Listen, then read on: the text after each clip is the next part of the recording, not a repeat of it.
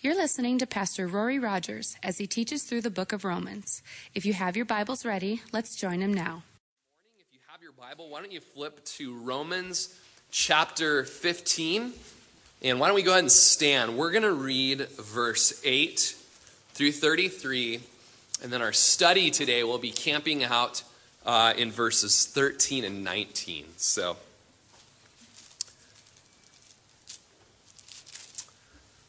Romans chapter 15, verse 8. And by the way, I'm just going to read. You guys don't have to try to keep up with me vocally. We've messed up there before, and it did not go well. Now I say that Jesus Christ has become a servant to the circumcision for the truth of God, to confirm the promises made to the fathers, and that the Gentiles might glorify God for his mercy. As it is written, for this reason I will confess to you among the Gentiles and sing to your name. And again he says, rejoice, O Gentiles, with his people. And again, praise the Lord, all you Gentiles. Laud him, all you peoples. And again Isaiah says, there shall be a root of Jesse, and he who shall rise to reign over the Gentiles. In him the Gentiles shall hope. Now may the God of hope fill you with all joy and peace in believing, that you may abound in hope by the power of the Holy Spirit. Now I myself am confident concerning you, my brethren, that you also are full of goodness, filled with all knowledge, able also to admonish one another. Nevertheless, brethren, I have written more boldly to you on some points, as reminding you, because of the grace given to me by God, that I might be a minister of Jesus Christ to the Gentiles, ministering the gospel of God, that the offering of the Gentiles might be acceptable, sanctified by the Holy Spirit. Therefore, I have reason to glory in Christ Jesus in the things which pertain to God. For I will not dare to speak of any of those things which Christ has not accomplished through me in word and deed to make the Gentiles obedient, in mighty signs and wonders by the power of the Spirit of God, so that from Jerusalem and round about to Illyricum I have fully preached the gospel of Christ. And so I have made it my aim to preach the gospel, not where Christ is named, lest I should build on another man's foundation. But as it is written, to whom he was not announced, they shall see, and those who have not heard shall understand. For this reason I also have been much hindered from coming to you, but now no longer, having a place in these parts, and having a great desire these many years to come to you. Whenever I journey to Spain, I shall come Whenever I journey to Spain, I shall come to you, for I hope to see you on my journey and to be helped on my way there by you. If first I may rejoice, it might enjoy your company for a while. Can I get a giant print Bible? I'm not sure what's going on. But now I am going to Jerusalem to minister to the saints, for it pleased those from Macedonia and Achaia to make a certain contribution for the poor among the saints who are in Jerusalem. It pleased them indeed that they are their debtors, for if the Gentiles have been partakers of the spiritual things, their duty is also to minister to them in material things. Therefore, when I have performed this and have sealed to them this fruit, I shall go by way of you to Spain. But I know that when I come to you, I shall come in the fullness of the blessing of the gospel of Christ. Now I beg you, brethren, through the Lord Jesus Christ and through the love of the Spirit, that you strive together with me in prayers to God for me, that I may be delivered from those in Judea who do not believe, and that my service for Jerusalem may be acceptable to the saints, that I may come to you with joy by the will of God, and may be refreshed together with you. Now the God of peace be with you all. Amen. Go ahead and be seated. In his book, Sit, Walk, Stand, Watchman Nee describes the preaching mission to an island off the coast of southern China. There were 7 people in this missionary group, including a 16-year-old new convert that they all called Brother Wu. The island was fairly large, containing about 6,000 homes. And Nee had a contact there who was an old schoolmate of his who was headmaster in the village school. But he refused to house the missionary group when he discovered that they had come to preach the gospel. So finally they found lodging with a Chinese herbalist who became their first convert. Preaching seemed quite fruitless on the island, and Nee discovered it was because of the dedication of the people there to an idol they called Ta Wang, or Twang, They were convinced of his power because on the day of the festival every year and the parade, each year the weather was always near perfect. "When is this procession this year?" asked the 16-year-old new convert brother Wu. "It's fixed for January 11th at 8 a.m. in the morning," was the reply. "Then," said the new convert, "I promise you that it will certainly rain on the 11th. At that, there was an outburst of cries from the crowd. "That is enough. We don't want to hear any more preaching. If there is rain on the 11th, then your God is God." Watchman Nee had been elsewhere in the village when this confrontation had taken place, and upon being informed about it, he saw that the situation was serious, and he called the group to prayer. On the morning of the 11th, there was not a cloud in the sky. But during prayer for breakfast, sprinkles began to fall, and these were followed by heavy rain. Worshippers of the idol Tawang were so upset that they placed this idol in a cedar chair and carried it outdoors, hoping that it would stop the rain. Then the rain increased, and only after a short distance, the carriers of the idol stumbled and fell, dropping the idol and fracturing its jaw and left arm. A number of young people turned to Christ as a result of the rain coming down in answer to prayer, but the elders of the village made a divination and said that the wrong day had been chosen. The proper day of the procession, they said, should have been on the 14th. So when Nee and his friends heard this, they again went to prayer, asking for rain on the 14th and for clear days for preaching until then. That afternoon, the sky cleared, and on the good days that followed, there were 30 converts. Of the crucial test day, Watchman Nee says, "The 14th broke, another perfect day, and we had good meetings. As the evening approached, we met again at the appointed hour. We quietly brought the matter to the Lord's remembrance. Not a minute late, his answer came with torrential rain and floods as before. The power of the idol over the islanders was broken. The enemy was defeated. Believing prayer had brought about a great victory. Conversions followed, and the impact upon the servants of God who'd witnessed his power would continue to enrich their Christian service from that time on." Well, this morning as I was preparing my Bible study, and actually the last few days, knowing what was in mind, knowing this epilogue to the book of Romans, this kind of farewell type writings, just in prayer over the study. And I prepared for an expository teaching from verse 8 through verse 33, had it all ready to go. Printed out the notes and had it on the Proclaim presentation for Tina to scroll through for y'all. But as I was taking a shower, believe it or not, I do that. As I was showering, just the Lord was really ministering to my heart, verses 13 and 19 of this text. In fact, that ministering was happening earlier on in the week, and I just kept coming back to verse 13, coming back to verse 19 about these messages, about the power and the working of the Holy Spirit. And so it was then at about 8:30 this morning that the Lord said, "Trim the fat, buddy." And we ended up taking a lot of the message out, and I still went long first service. I'm sorry. That doesn't mean that things will be short today. But maybe. There is a God in heaven. The Lord was directing me, I felt, to teach on our urgent need for the power of the Holy Spirit. To speak of this great necessity of him within our church. That the church would be moved vigorously by the power of the Holy Spirit. And as we read this latter part of Romans chapter 15, we saw the Apostle Paul writing about his first and second missionary journeys. And how powerfully the Holy Spirit moved, and how he looked forward to new and great things, to travel about the Italian coast and to head over towards the western, then known world of Spain. And so as we see the power of the Holy Spirit in Paul's life, we can glean from these verses of his same heart to bring us power today in 2013. And so let's look at verse 13.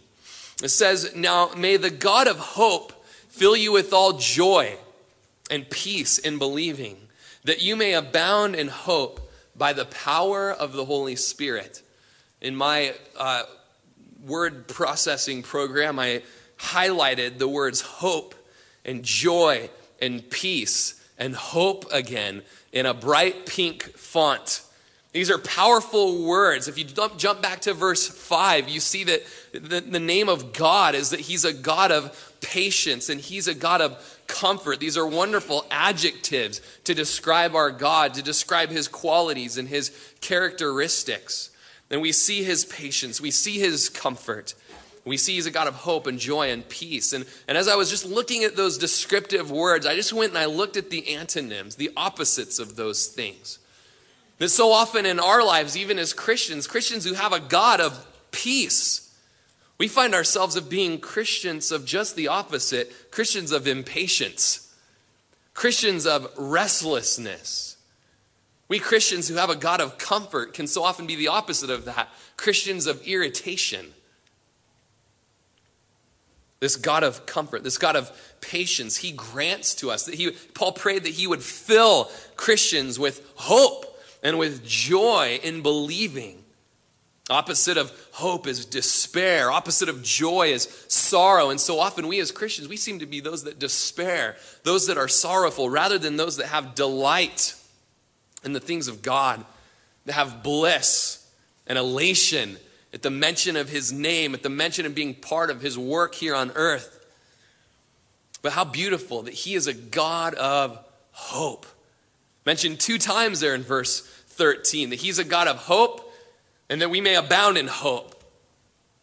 Remember the old song? I remember singing it in Sunday school. I've got the joy, joy, joy, joy down in my heart. And then there's thank you. You remember it. Shouldn't you be in Sunday school? That sounded like a young voice.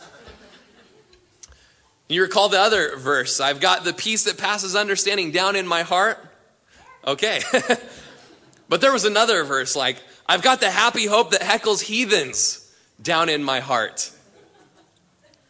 And I ask you, can you sing that like with faith like a child? Hope. As a Christian, I'm hopeful. I've got hope in the most severe and dire of circumstances.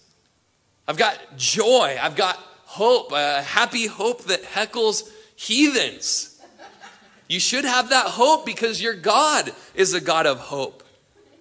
This God who, as we read today in the text, he confirms his truth to the Jews to make good on his promises. He shows mercy to the Gentiles for his glory. This God is a God of hope.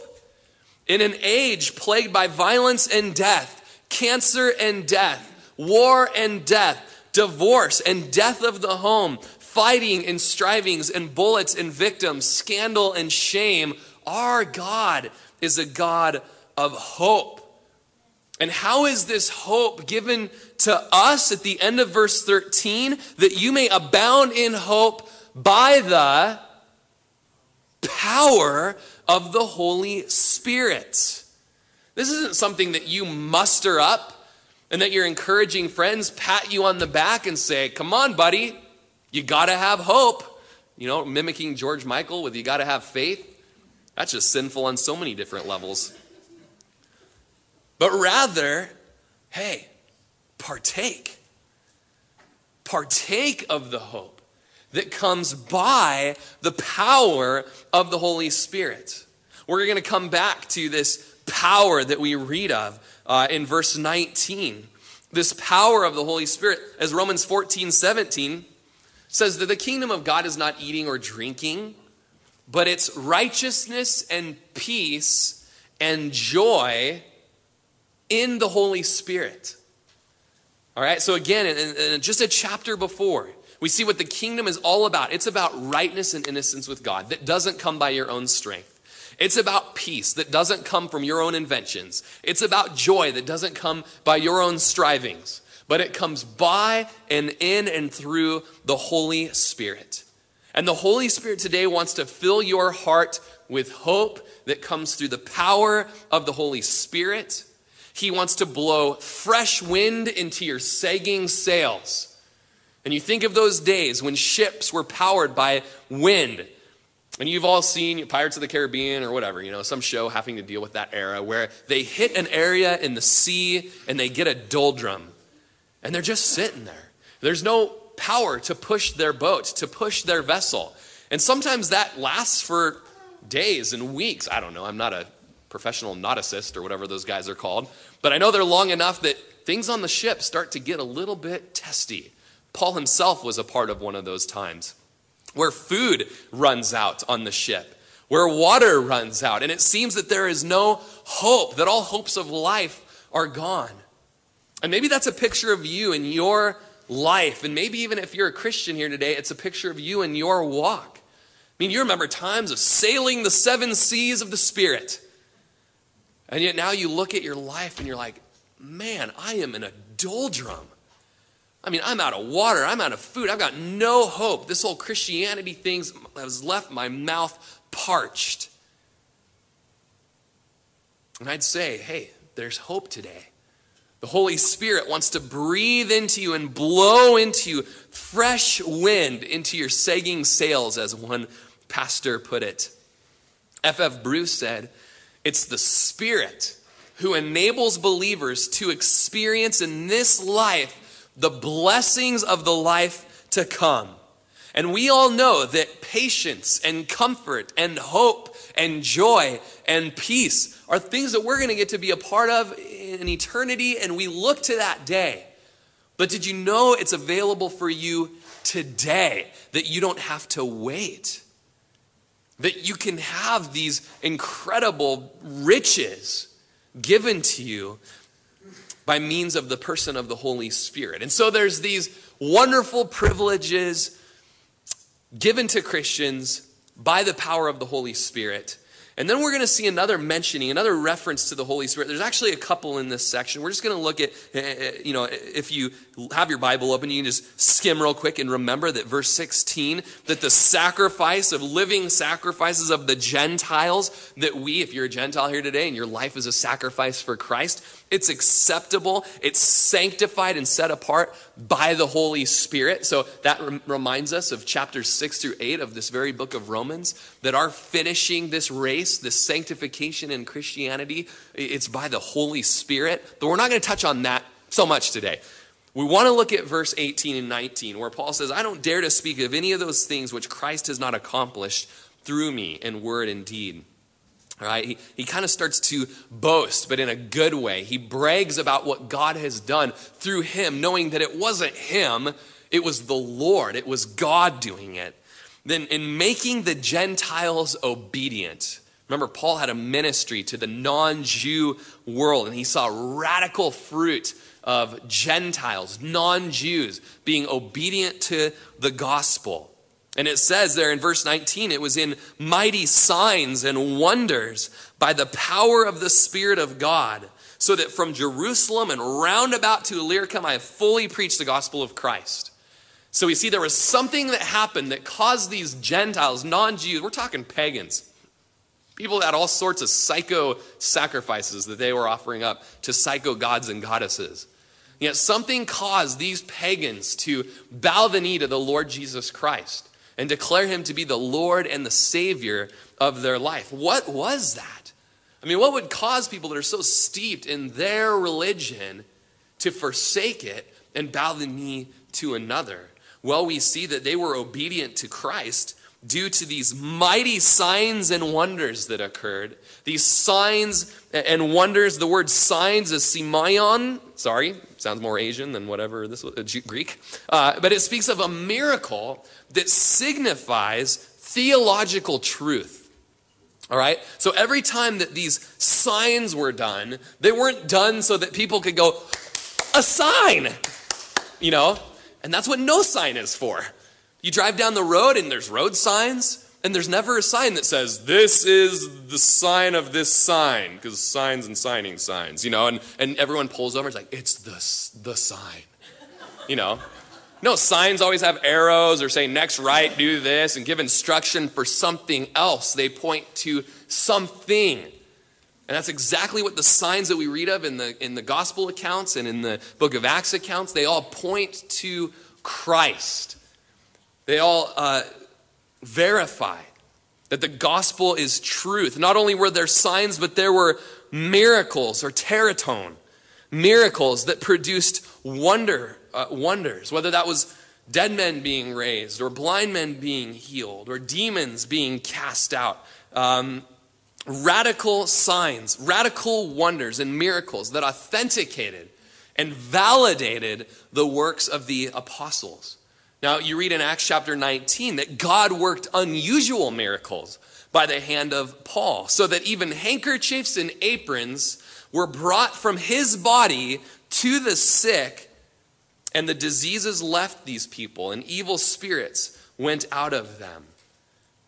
You know, when Paul went about in his ministry, the Lord worked these radical signs and wonders through him. He gave people radical faith points, something that they could grab onto, that their faith could latch onto, such as the apron, such as the hanky.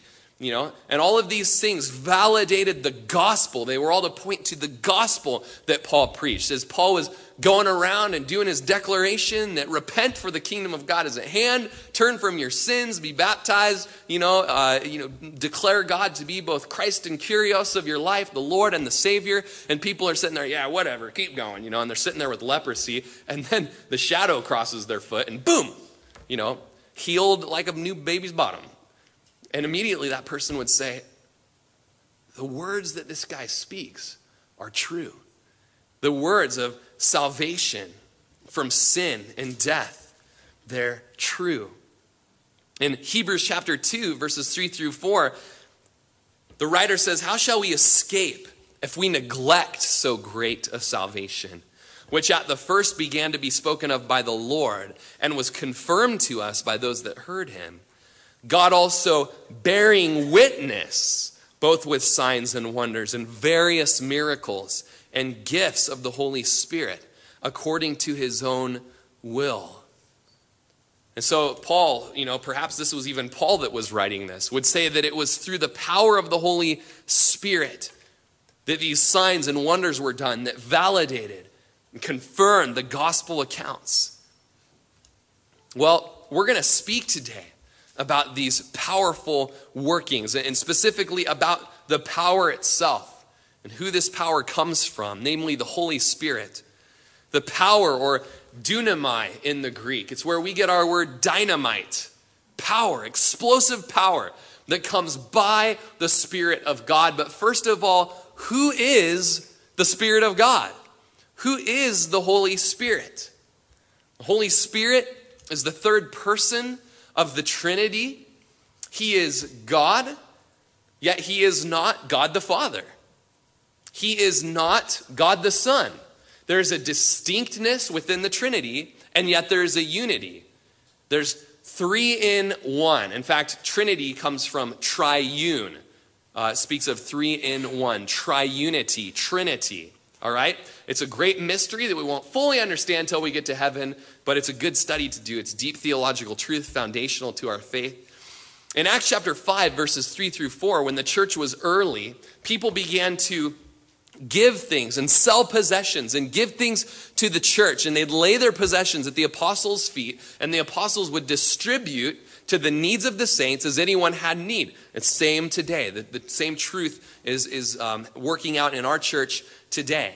Well, there was a couple, Ananias and Sapphira, who sold their land and then came but lied, and they said that we're giving all the proceeds of our land to further this great work, when in reality they had kept back part of the proceeds for themselves. Now Peter's going to say, hey, you have every right to keep all of it. Just don't lie about it. Don't say that you've given it all. And it's in that account that Peter speaks to Ananias, and he says, why has Satan filled your heart to lie to the Holy Spirit and keep back part of the price of the land for yourself? While it remained, wasn't it your own? After it was sold, wasn't it your own to control? Why have you conceived this thing in your heart?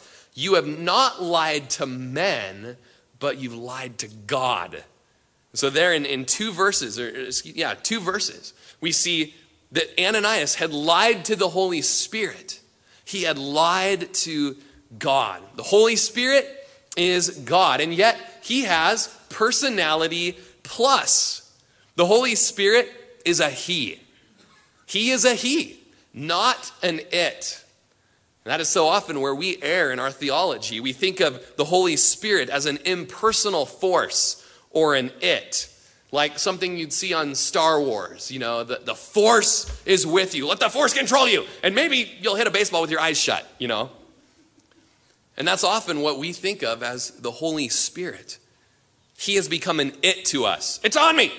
Hey, well, hold on. He's a person, all right, first of all. He has his own ID, his own individuality. He has a mind, a will, a feeling. He can be grieved, Ephesians 4:30. A force is not grieved. Gravity is not bummed out when you do a slam dunk. No one can bear witness to that. Gish? No? Okay. He as a person can be resisted. He convicts us of sin. He guides us. He empowers us. He informs us and instructs us. He can be insulted. You can't insult electricity. John chapter 14, he dwells with us. In John chapter 15, he testifies of Jesus. There's many roles and jobs that the Holy Spirit does. To begin with, the power of the Holy Spirit is manifested in the quickening of souls to spiritual life. If he were gone, we would relapse into a spiritual death and the church would become a morgue. The Holy Spirit, the person and work of the Holy Spirit is absolutely necessary to make everything that we do be alive. Read a sermon by Charles Spurgeon this week, and it really ministered to me. I'm going to quote him a few times today. And he says, too much of religion is done as if it were performed by a robot or ground off by machinery. Nowadays, men care little about heart and soul. They only look at outward performances. Now remember, this was written in the 1860s to 1880s. And he says this, why I hear they have now invented a machine which talks, though surely there was talk enough without this Parisian addition to the band of prattlers. Little did he know, there's going to be a lot of other machines that talk. But he goes on to say, we can preach as machines, we can pray as machines, and we can teach Sunday school as machines. Men can give mechanically and come to the Lord's table mechanically. Yes, and we ourselves shall do so unless the Spirit of God is with us. I just got the iPhone 5, and it has a person that lives inside of it named Siri. I love Siri. You just hold it up to your ear. It senses that you've lifted your phone to your ear. What can I do for you, Master? Well, I would like you to text Micah Newby. What would you like me to say to Micah Newby? Tell him I will be canceling our meeting for the day. That's never actually happened. And immediately, okay, it is done, or whatever. And then there's also about 100 things that Siri has been programmed to respond to you. If you were to say, Siri, help me dump a dead body. She'll say, would you like a steel mill? Would you like a swamp or some other type of deserted area? And you're like, let me think about that. Hold on, Siri. We know that machines can speak and get the message out. And so often we in our ministering and in our walks with God, we become just like Siri. Tell me what to do, God. Really? That's what you want? That's not what the Lord desires from us. He desires a power. Rather than a mechanical power, he desires a spiritual power. Within our church, as we read of Paul and the power that was upon him and the power that the Holy Spirit moved through when he was taking the gospel message out as a witness to the world. He first had the fire of the Holy Spirit burning in his heart. I'm quite certain that the church which is devoid of life cannot be the means of life-giving to the dead sinners around it. No, everything acts after its kind, and we must have a living church for a living work. Are we a living church? What's God doing here? I mean, if we're just a bunch of people getting together to just do something that we, are interested in, let's become elks, or elk, that's the plural. let's join an indoor soccer club. Let's start one or something like that. What are we doing here? We have a commission. We have a commission to have lives that are set apart as living sacrifices, and we have a commission to be on mission. We have a commission to be worshipers and to be witnesses. And the more that we are worshipers, the more we'll have the power to be witnesses. And the more we witness, we make more worshipers, and those worshipers become witnesses, and witnesses become worshipers, and it goes on and on. It's an incredible cycle. But it is all quickened and begun by the power of the Holy Spirit as he springs forth spiritual life within the church. In that quickening, in that work of the Holy Spirit, in John chapter 16, verses 7 through 8, Paul tells us the truth. Jesus does, that'd be Jesus. After Jesus had risen from the dead, he's just about to ascend into heaven, and he says, I'm telling you the truth. It is to your advantage that I go away. Now, what could be better about having Jesus resurrected here on earth, hanging out in Jerusalem? How could it be better that you go away? I'd be holding on to his ankles. You are not going anywhere, and then I'd float out. Okay, if you know the story.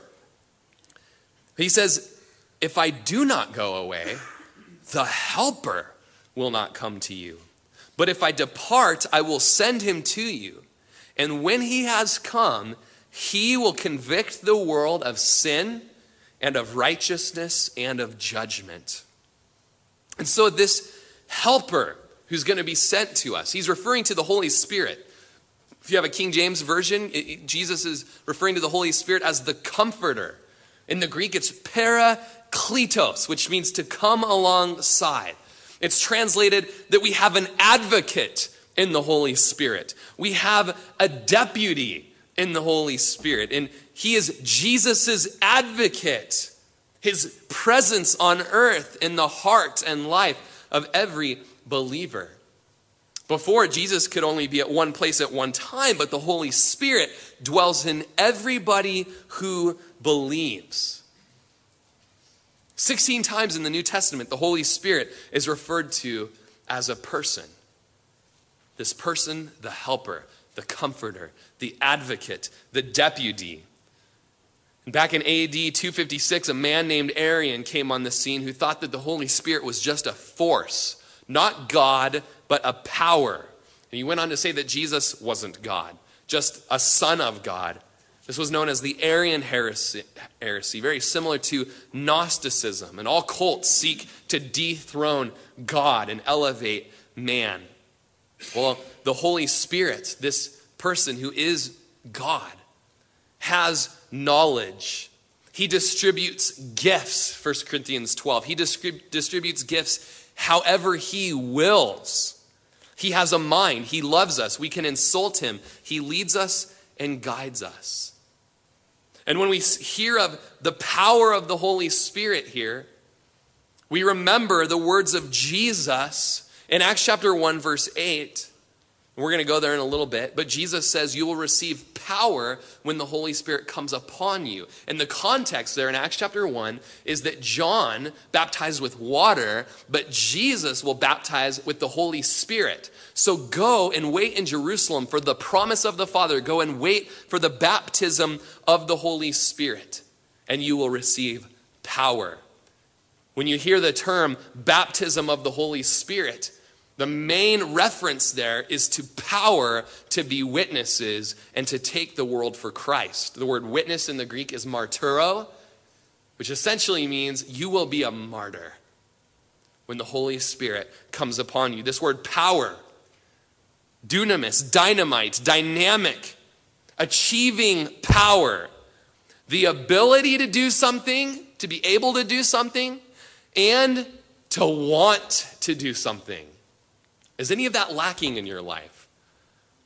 I don't have the want to do anything for God, and I'm not able to. It's a double negative, and that doesn't equal a positive. Sorry, math stuff. I don't even know math. What am I talking about? This power makes Christianity extraordinary. It takes ordinary lives and makes us extraordinary. And yet we're not referring to radical Christianity here. A Spirit-empowered Christian is not a radical Christian, but a normal Christian. There is no other. This is Christianity.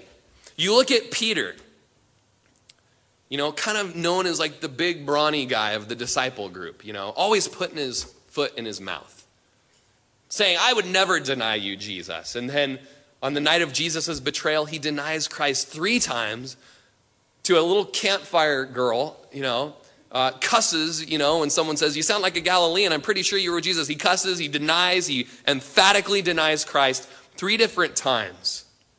And then after he denied Christ, he found himself back up at the Sea of Galilee doing what he used to do. He was no longer an apostle or a disciple. He had no mission. He was back a fisherman.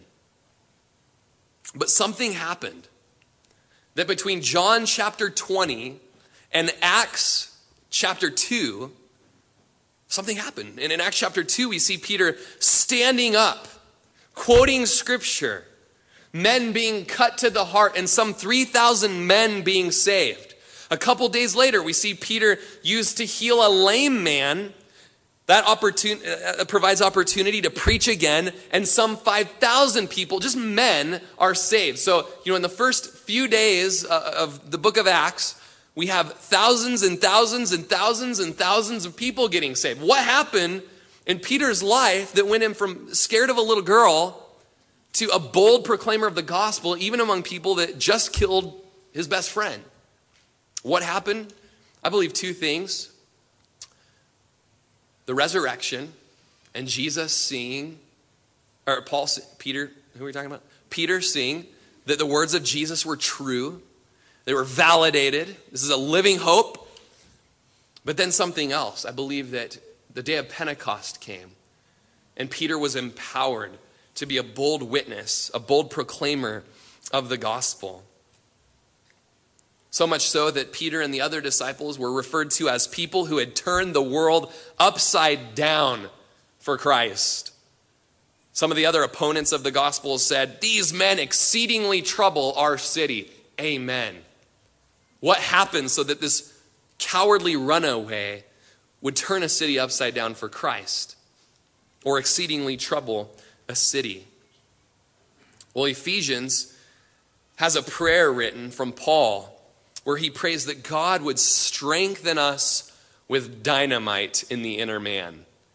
He would strengthen us with dunamis in the inner man. And so if you're going to be victorious or say no to sin, no to the world, no to the pressures, if you're going to be a bold witness and proclaim the testimonies of Christ into this wicked world, you've got to have power. Are you frustrated because you don't have the power to live a Christian life? Are you in a doldrum? Then I pray with Paul in Ephesians 6 that you would be strong in the Lord and in the power of his might. Real quickly, I want to look with you at 3 different relationships that the Holy Spirit has with men. These are just some basic first relationships that the Holy Spirit has with men. These are not necessarily incredible works that the Holy Spirit does. Those are just, the word is saturated with those. First of all, we want to look at the Greek word para.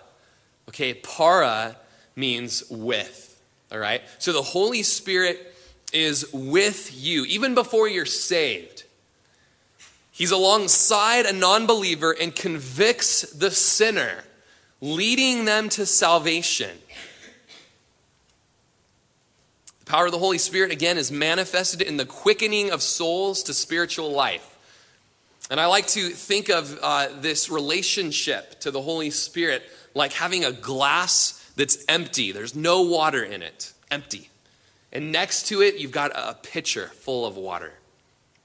All right? This pitcher is a symbol of the Holy Spirit. The water in the New Testament is a type of the Holy Spirit. And the Holy Spirit's just with this glass, just this empty vessel. In John chapter 16, verse 18, we see that when the Holy Spirit has come, he will convict the world of sin and of righteousness and of judgment. Just alongside, just convicting the world of sin, convicting the world of of God's righteousness, convicting of the judgment to come. In John chapter 14, verse 17, it says, "This is the Spirit of truth, whom the world cannot receive because it neither sees him nor knows him, but you know him, for he dwells with you." All right? So that's the first relationship of the Holy Spirit. Even to a non-believer, he's there convicting the world of sin and of righteousness and in judgment. At the end of verse 17 here in John 14, we see that he dwells with you and will be in you. All right, so now we have this second relationship of the Holy Spirit to a believer. And it's the Greek word en, and it means in. The Holy Spirit comes inside you the moment you believe, and he seals you for salvation. And if you'll go back to my little classy water metaphor, just picture this glass having the water poured, not halfway, all the way to the top. And those of you that remember high school science classes and beakers and all of those great things, who doesn't love them? You remember the seal on the top of a water line that's called the meniscus. Do you remember that? And how you can see this line at the water level. That's called the meniscus. And you'll remember if you were to fill a glass all the way to the tippy top to where it's almost overflowing, you can actually make the water go above the glass without spilling. Why is that? You probably know better than me. But that meniscus is sealing that glass. There's a seal. The same is true for us when we are saved. When the Holy Spirit, he's been alongside of us, convicting us of sin and righteousness and judgment. He's been reasoning with us, as Paul did with, I think it was Felix in the book of Acts, about self-control and righteousness and the judgment to come. And the Holy Spirit works in our heart and moves in our heart and shows us our depravity and that we need a Savior. We respond to that. And after our response, in our response, the Holy Spirit fills us up and seals us up. The book of the New Testament tells us, the Bible in the New Testament tells us that seal, the Holy Spirit, is the guarantee of our salvation. Ephesians chapter 1, verse 13, "In him you also trusted after you heard the word of truth, the gospel of your salvation, in whom, having believed, you were sealed with the Holy Spirit of promise." And so believers full of the Holy Spirit, having life. Then there's this interesting third relationship. And it's epi in the Greek. E-P-I, epi. And it's from Acts chapter 1, verse 8, where Jesus says, "And the Holy Spirit will come upon you," or epi. He'll be upon you. It's a work different than that of salvation, where the Holy Spirit gushes forth like living water upon your life, giving you the power to be a witness. A distribution of gifts appears to happen in the book of Acts at the time of the baptism of the Holy Spirit. And power to use those gifts to glorify God, to edify the body of Christ, and to display Jesus. This word epi, or upon you, can also be translated over you, or overflowing. And that seems to best describe what Jesus said the baptism of the Holy Spirit is, an overflowing.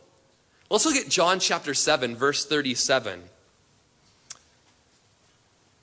On the last day, I love this scripture. I love the writing here. On the last day, the day of the feast, that great day, Jesus stood and cried out, saying, "If anyone thirsts, let him come to me and drink. He who believes in me, as the scripture has said, out of his heart will flow rivers of living water." Does that sound awesome? Is anyone's like, whatever.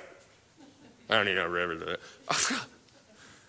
Has anything ever sounded so powerful and incredible that out of your heart would flow rivers, not stagnant? You'll have a puddle, stagnant.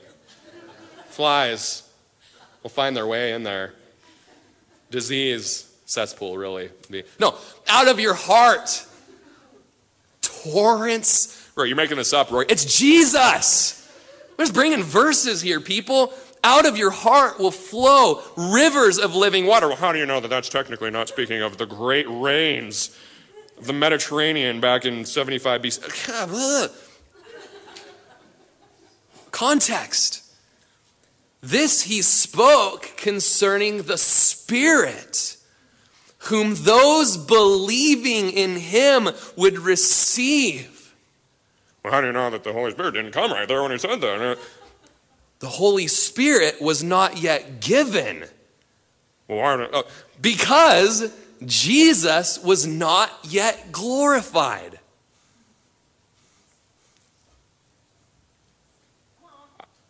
I don't want to jump ahead, but John chapter 21, Jesus is glorified. He's risen from the dead. And we're going to get there. And we shouldn't be right now, but forget it. Okay. And Jesus looks at them and he says, all right, I'm glorified. Here I am. And he says, receive the Holy Spirit. And he breathes on them. And it's just logical to think that if Jesus looks at them and says, receive the Holy Spirit, who does that? Who breathes? I mean, weird people breathe on people. Well, you see, he breathed on them and then gave them about 20 days to really let it sink in. Man, I don't know, but I read John chapter 21. He breathed on them and said, receive the Holy Spirit. He'd been glorified. The Holy Spirit.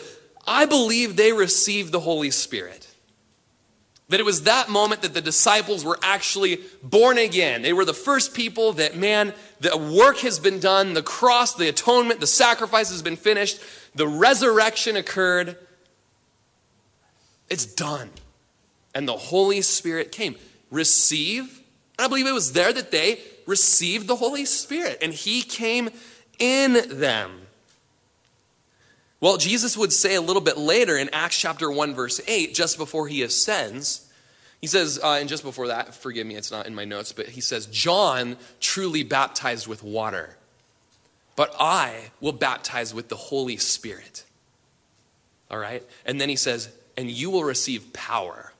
When I baptize with the Holy Spirit, not with water, Peter, Paul, Rory, Chad, Kevin, they baptize with the element of water. Jesus baptizes with the element of the person and work of the Holy Spirit. And he says, when you go into Jerusalem, you wait and you worship and you be in one accord. And when you're there, the Holy Spirit will come upon you, overflowing, and you will receive power to be witnesses in me all across the world. Then we have Acts chapter 2, verses 1 through 4. Where this actually happens. The day of Pentecost fully comes, and they were all with one accord in one place. There was about 120 of them. And suddenly there came a sound from heaven as of a rushing mighty wind, and it filled the whole house where they were sitting. Then there appeared to them divided tongues as of fire, and one sat upon each of them, and they were all filled with the Holy Spirit and began to speak with other tongues as the Spirit gave them utterance. Well, Rory, if your water metaphor is correct, then they were filled with the Holy Spirit, and they were already filled with the Holy Spirit. So when you look to the original language, it's the word in the tenses in the Greek. It's a continual filling. What happens here is that torrents of living water being poured out upon the disciples. The Holy Spirit torrenting out of our hearts, upon us, out of us. And instead of having a pitcher pouring in, it's like you got a garden hose and you just cranked it on high. There is just this flow, this continual flow of the Holy Spirit. In Acts chapter 2, verse 32, Peter starts preaching. This work of the Holy Spirit brings about an occasion to testify of the gospel, and Peter starts preaching. And he says in Acts 2:32, this Jesus God is raised up, in which we're all witnesses, therefore being exalted to the right hand of God, and having received from the Father the promise of the Holy Spirit, he poured out this which you now see and hear. So there's an outpouring. And then if you jump down to verse 38 in Acts chapter 2, so Peter says to them, repent. Let every one of you be baptized in the name of Jesus Christ for the remission of sins, and you will receive the promise or the gift of the Holy Spirit. In Acts chapter 4, 2 chapters later, Paul and Peter and John had been persecuted for preaching the gospel. And they went back home and they started praying. And it says that the Holy Spirit fell upon them again. These are people that had been filled with that had breathed in Jesus breathed on them. They received the Holy Spirit. And then they had the Holy Spirit fill them and overflowing and continually overflowing. And what is with these people? They can't get enough worship and time together and being in one accord, because there they are again in Acts chapter 4, and they're worshiping and they're praying. And here he is again, giving them power. You see, they never prayed for a removal of the persecution. They prayed for backs strong enough to bear the burden. And the Holy Spirit brought the power. In Acts chapter 11, verse 15, Peter recounts his witnessing to the Gentiles in Cornelius' house. And he says, as I began to speak, the Holy Spirit fell upon them as upon us at the beginning. And then I remembered the word of the Lord, how he said, John indeed baptized with water, but you shall be baptized with the Holy Spirit. If therefore God gave them the same gift as he gave us when we believed on the Lord Jesus Christ, who was I that I could withstand God? The Apostle Paul in Romans chapter 15, he attributes the power of being a witness and the power of miracles and signs and gifts to the Spirit of God. And in 1 Corinthians chapter 2, verses 4 and 5, we read this incredible verse. It's encouragement to me. It's probably encouragement to you. As you hear about being a witness, as you hear about going out into the world and talking to your coworkers and maybe even standing up in a public venue, going to the mall or something like that and standing up in a courtyard to preach the gospel that terrifies you, you just balk up and lock up. You got to remember, you might think you not have the words. You true. Paul says, my speech and my preaching were not with persuasive words. You guys don't have a clue how much God's been doing this in me today. It's like I seriously have a clothespin stuck on my tongue today. How now, brown cow? My speech and my preaching were not with persuasive words of human wisdom, but in demonstration of the Spirit and of power, that your faith should not be in the wisdom of men, but in the power of God. Guys, you got a Lakeview High School graduate here, and that's about the extent of my education. If anything good comes out of the ministry here in Crook County, we know who gets the glory. Because there's nothing in me that is good or fancy or eloquent. In 1 Thessalonians chapter 1, verse 5, Paul says, our gospel didn't come to you in word only, but in power and in the Holy Spirit and in much assurance. Ministered to a lot by Spurgeon this week, and just hearing just his testimony and his heart for the urgent need of the Holy Spirit. I'm going to read a little of him as we're in closing. But he says, to keep the church happy and holy within herself, there must be a manifestation of the power of the Holy Spirit. And secondly, that the church may invade the territories of the enemy and may conquer the world for Christ, but she must be clothed with that same sacred energy. We may then go further and say that the power of the church for external work will be proportionate to the power which dwells within her. Gauge the energy of the Holy Spirit in the hearts of believers, and you may fairly calculate the influence upon unbelievers. Only let the church be illuminated by the Holy Spirit, and she will reflect the light and become to onlookers fair as the moon, clear as the sun, and terrible as an army with banners.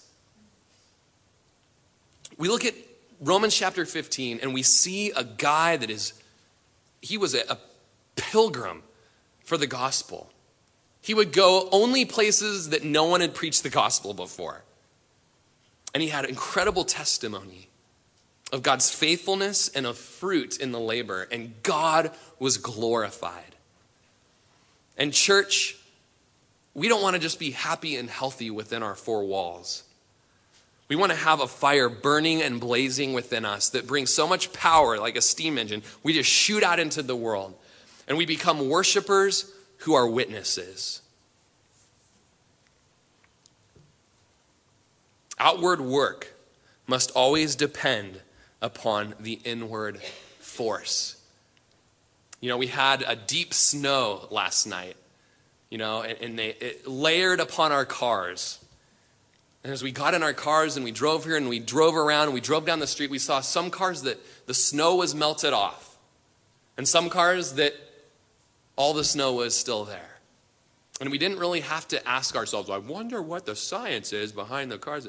We know that there was someone in the cars, right? There was a fire, an ignition, a power within the cars that brought about movement, that brought about heat, and that distinguished certain cars from other cars. Amen. Do you have snow on your life? Do you have the indwelling of the Holy Spirit? Do you have any spiritual life? Or you're saying, I'm not a believer, I'm not sure I have the Holy Spirit. Hey, you know what? Does your life have any evidence of a love for God, a love for people, a passion for his bride, the church, and a passion for the glory of his name? These are fruits that we can use to examine to see if you're an apple tree or a thorn tree. And it's the grace of God that he would even confront us in this, because it means today is the day of salvation and you can become a fruit tree. Do you have the fire inside you? Do you have warmth inside you? If there is warmth on the inside, there will be a melting on the outside.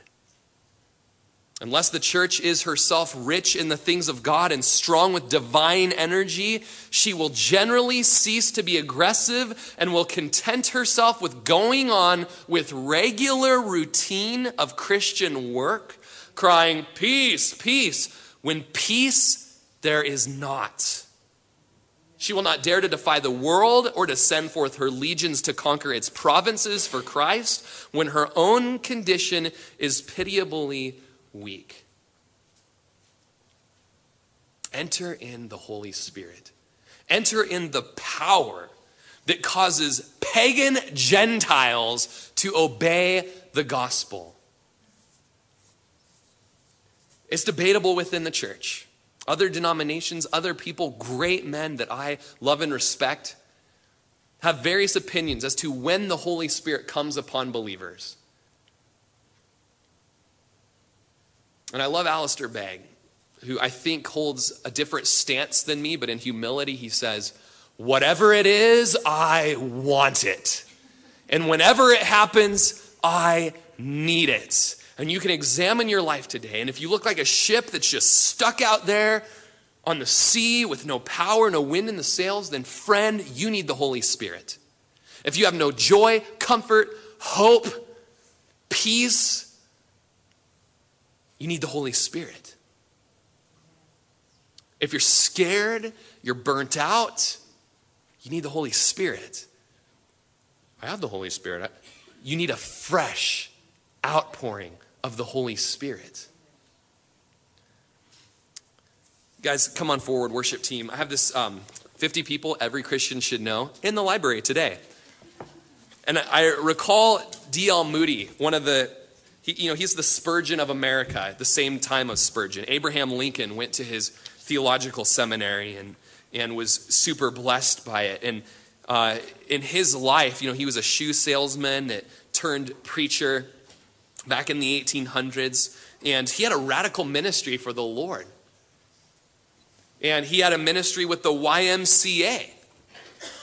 And this account here speaks of two somewhat eccentric women, Aunt Sarah Cook and Miss Hawkshurst, women of who identified with the holiness movement of Greater Chicago and Northern Indiana. Cook belonged to the Free Methodist Church, but fellowshiped widely with God's people and called herself the handmaiden of the Lord. Mr. Moody was an earnest, whole-souled worker, Sarah Cook wrote in her memoirs. But ever to me, there seemed such a lack in his words. It seemed more the human, the natural energy and force of the character of the man than anything spiritual. And maybe that's you. You think of your walk with the Lord, you think of your ministering, you think of your Sunday school teaching, you think of your witness at the schools, you think of whatever it might be, and perhaps that's you. Honestly, it seems more human. It seems like a natural energy, something that I'm trying to do. I'm trying to force the character of a man out here. And Moody went on, and he had a ministry, he had an amazing church.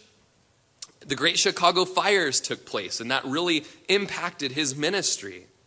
And it was after the Great Chicago Fires that Moody was ministering in Theodore Coyler's church in Brooklyn, that Moody had his life-changing experience, and the power of the Spirit came upon him. He was walking down Wall Street in New York City, mulling over the impotence of his preaching and the failure of his fundraising program when the Spirit of God filled him. "Oh, what a day," he later reported. "I cannot describe it. I seldom refer to it. It is almost too sacred an experience to name. I can only say that God revealed himself to me, and I had such an experience of his love that I had to ask him to stay his hand." Dr. Gundry writes, "One must proceed cautiously when examining Moody's statements in this matter, the filling of the Spirit. For it's all too easy and imposed upon Moody's statements a meaning that he did not intend. Moody himself seldom went into the details of his 1871 experience, or at least in existing sermons seldom give the details. But on those rare occasions when he did, he described it as a filling, a baptism, or an anointing that came upon him when he was in a cold state. His selfish ambitions in preaching had been surrendered, and he then received power by which to do his work for Christ."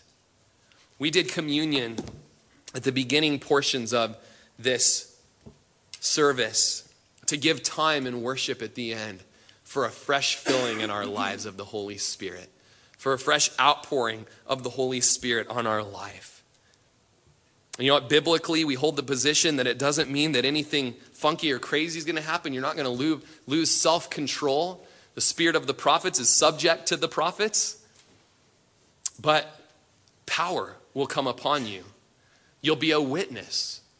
The Lord may choose to give you gifts in this moment, as he does in the book of Acts. You see that. But you'll receive power. You'll receive wind in your sails to press you out of the doldrums. And I'll tell you what, I was a 15-year-old kid, 14-year-old kid who'd been raised in the church, loved Jesus, looked for the coming of the Lord. But man, there was a lukewarmness about me.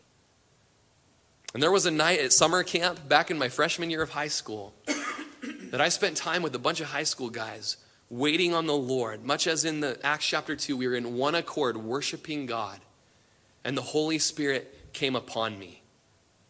And I didn't seize up and roll around underneath the rusty bunk beds or anything like that. I had a power, I had an energy, I had a force about me that I'd never had in my whole life, and it's never left me. I should say he's never left me. He has made me a witness, and it's all him. There's nothing. Paul boasted of what God had done, and I just get to boast in God. But I went from being a kid that hung out with a bunch of just pagan losers in middle school to my freshman year standing up in picnic tables, preaching the gospel, handing tracts to people, using my class opportunity to tell my teachers, like, go ahead, just get your work done. All right, Jesus, you know. It was the Holy Spirit. Rory Rodgers doesn't want to do that kind of stuff. And trust me. Trust Jesus. Trust Paul. Trust Peter. Trust D.L. Moody. Trust Charles Spurgeon. He will give you power to be a witness. He will light the fire inside you so that the outside will melt. Let's worship, and we're just going to give opportunity to respond to the Lord right now. If you feel your heart ministered to,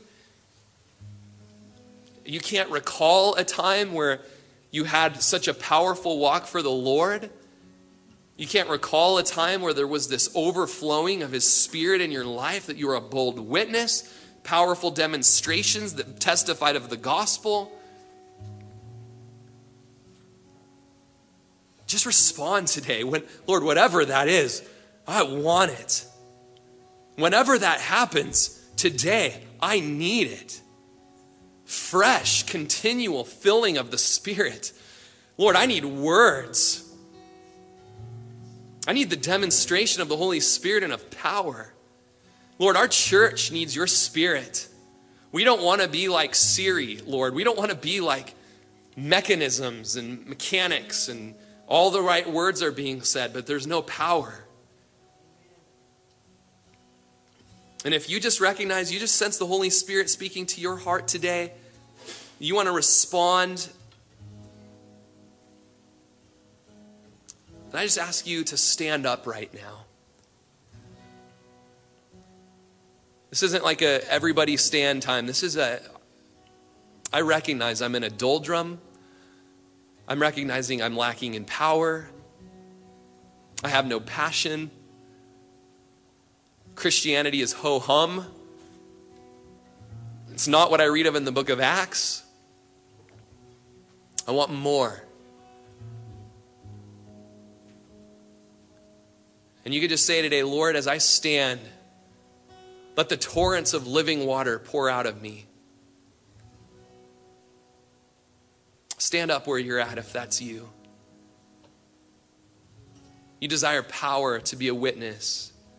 Maybe even today, just power to have victory over sin. Power to not cave into pressure. Power to read the word. Maybe today you would just stand and say, Lord, I see the gospel accounts and I see people speaking in tongues and interpreting tongues and prophesying, and I see people not afraid and they're standing up talking. I see people gifted in helping and gifted in giving, and I see my life and I just seem to be lacking, Lord. Pour out on me, God. Let the epi occur today. This is a gift of the Lord. It's the gift of the Spirit. It's not something you work for or earn. And just today, Lord, I need power. Maybe you're here today and you entered in those doors and you were that first glass that we spoke of. You're empty and you walked through those doors and the Holy Spirit is right alongside you, convicting you of your sin, convicting you of sleeping with your girlfriend or boyfriend, convicting you of your foul mouth, convicting you of your idolatry and how those games or those people or those things or that hobby it's your God. And I want to be your God. I created you. I deserve you. I'm worthy of you. And you would see your idolatry. And he's convicting you right now of it. He's convicting you of a judgment to come, that you will stand before him one day. And you're either going to stand before him in a rewards judgment and you're going to receive the rewards of your labor here on earth, or you're going to stand before him in a judgment where wrath will be proclaimed over you and you will be sent to hell. And even today, the Holy Spirit is alongside you, giving you a chance. Don't waste this chance. Humble yourself before the mighty hand of God and repent of your sin and allow the Holy Spirit to no longer just be alongside you. Let him come into you. Let him seal you with the Holy Spirit of promise as a guarantee of your salvation. Be born again. Let him give you a new heart and a new mind that would know him and love him and not be forced to know him and love him. There is so much more. And praise God, those of you that you're saved, you're filled with the Spirit. That is glorious. There's power in having the living God in you. Praise God. There's fellowship. There's community. And yet God wants to give you power to be a witness. And you could stand today and say, Lord, this is for me today. This is for me. As I was baptized with water and that water just surrounded me, Lord, today, Jesus, baptize me with the Holy Spirit and let the Holy Spirit overflow me. Man, I just needed a fresh outpouring today as I was in the shower and I just let the water run over me and I plugged the drain and I let the water rise up and I was splashing around in there. And I was just saying, Lord, Drench me with your Spirit. I need a fresh filling. Torrents of living water, continual filling. Just let him pour himself out upon you. Receive the gifts that he would give you. Receive the boldness. Get ready for your life to never be the same. Get ready for wind to fill your sails once again. Maybe you're just in need of special prayer today. You're just needing just this full outpouring of the Holy Spirit upon your life. There's situations where you need boldness, you need words.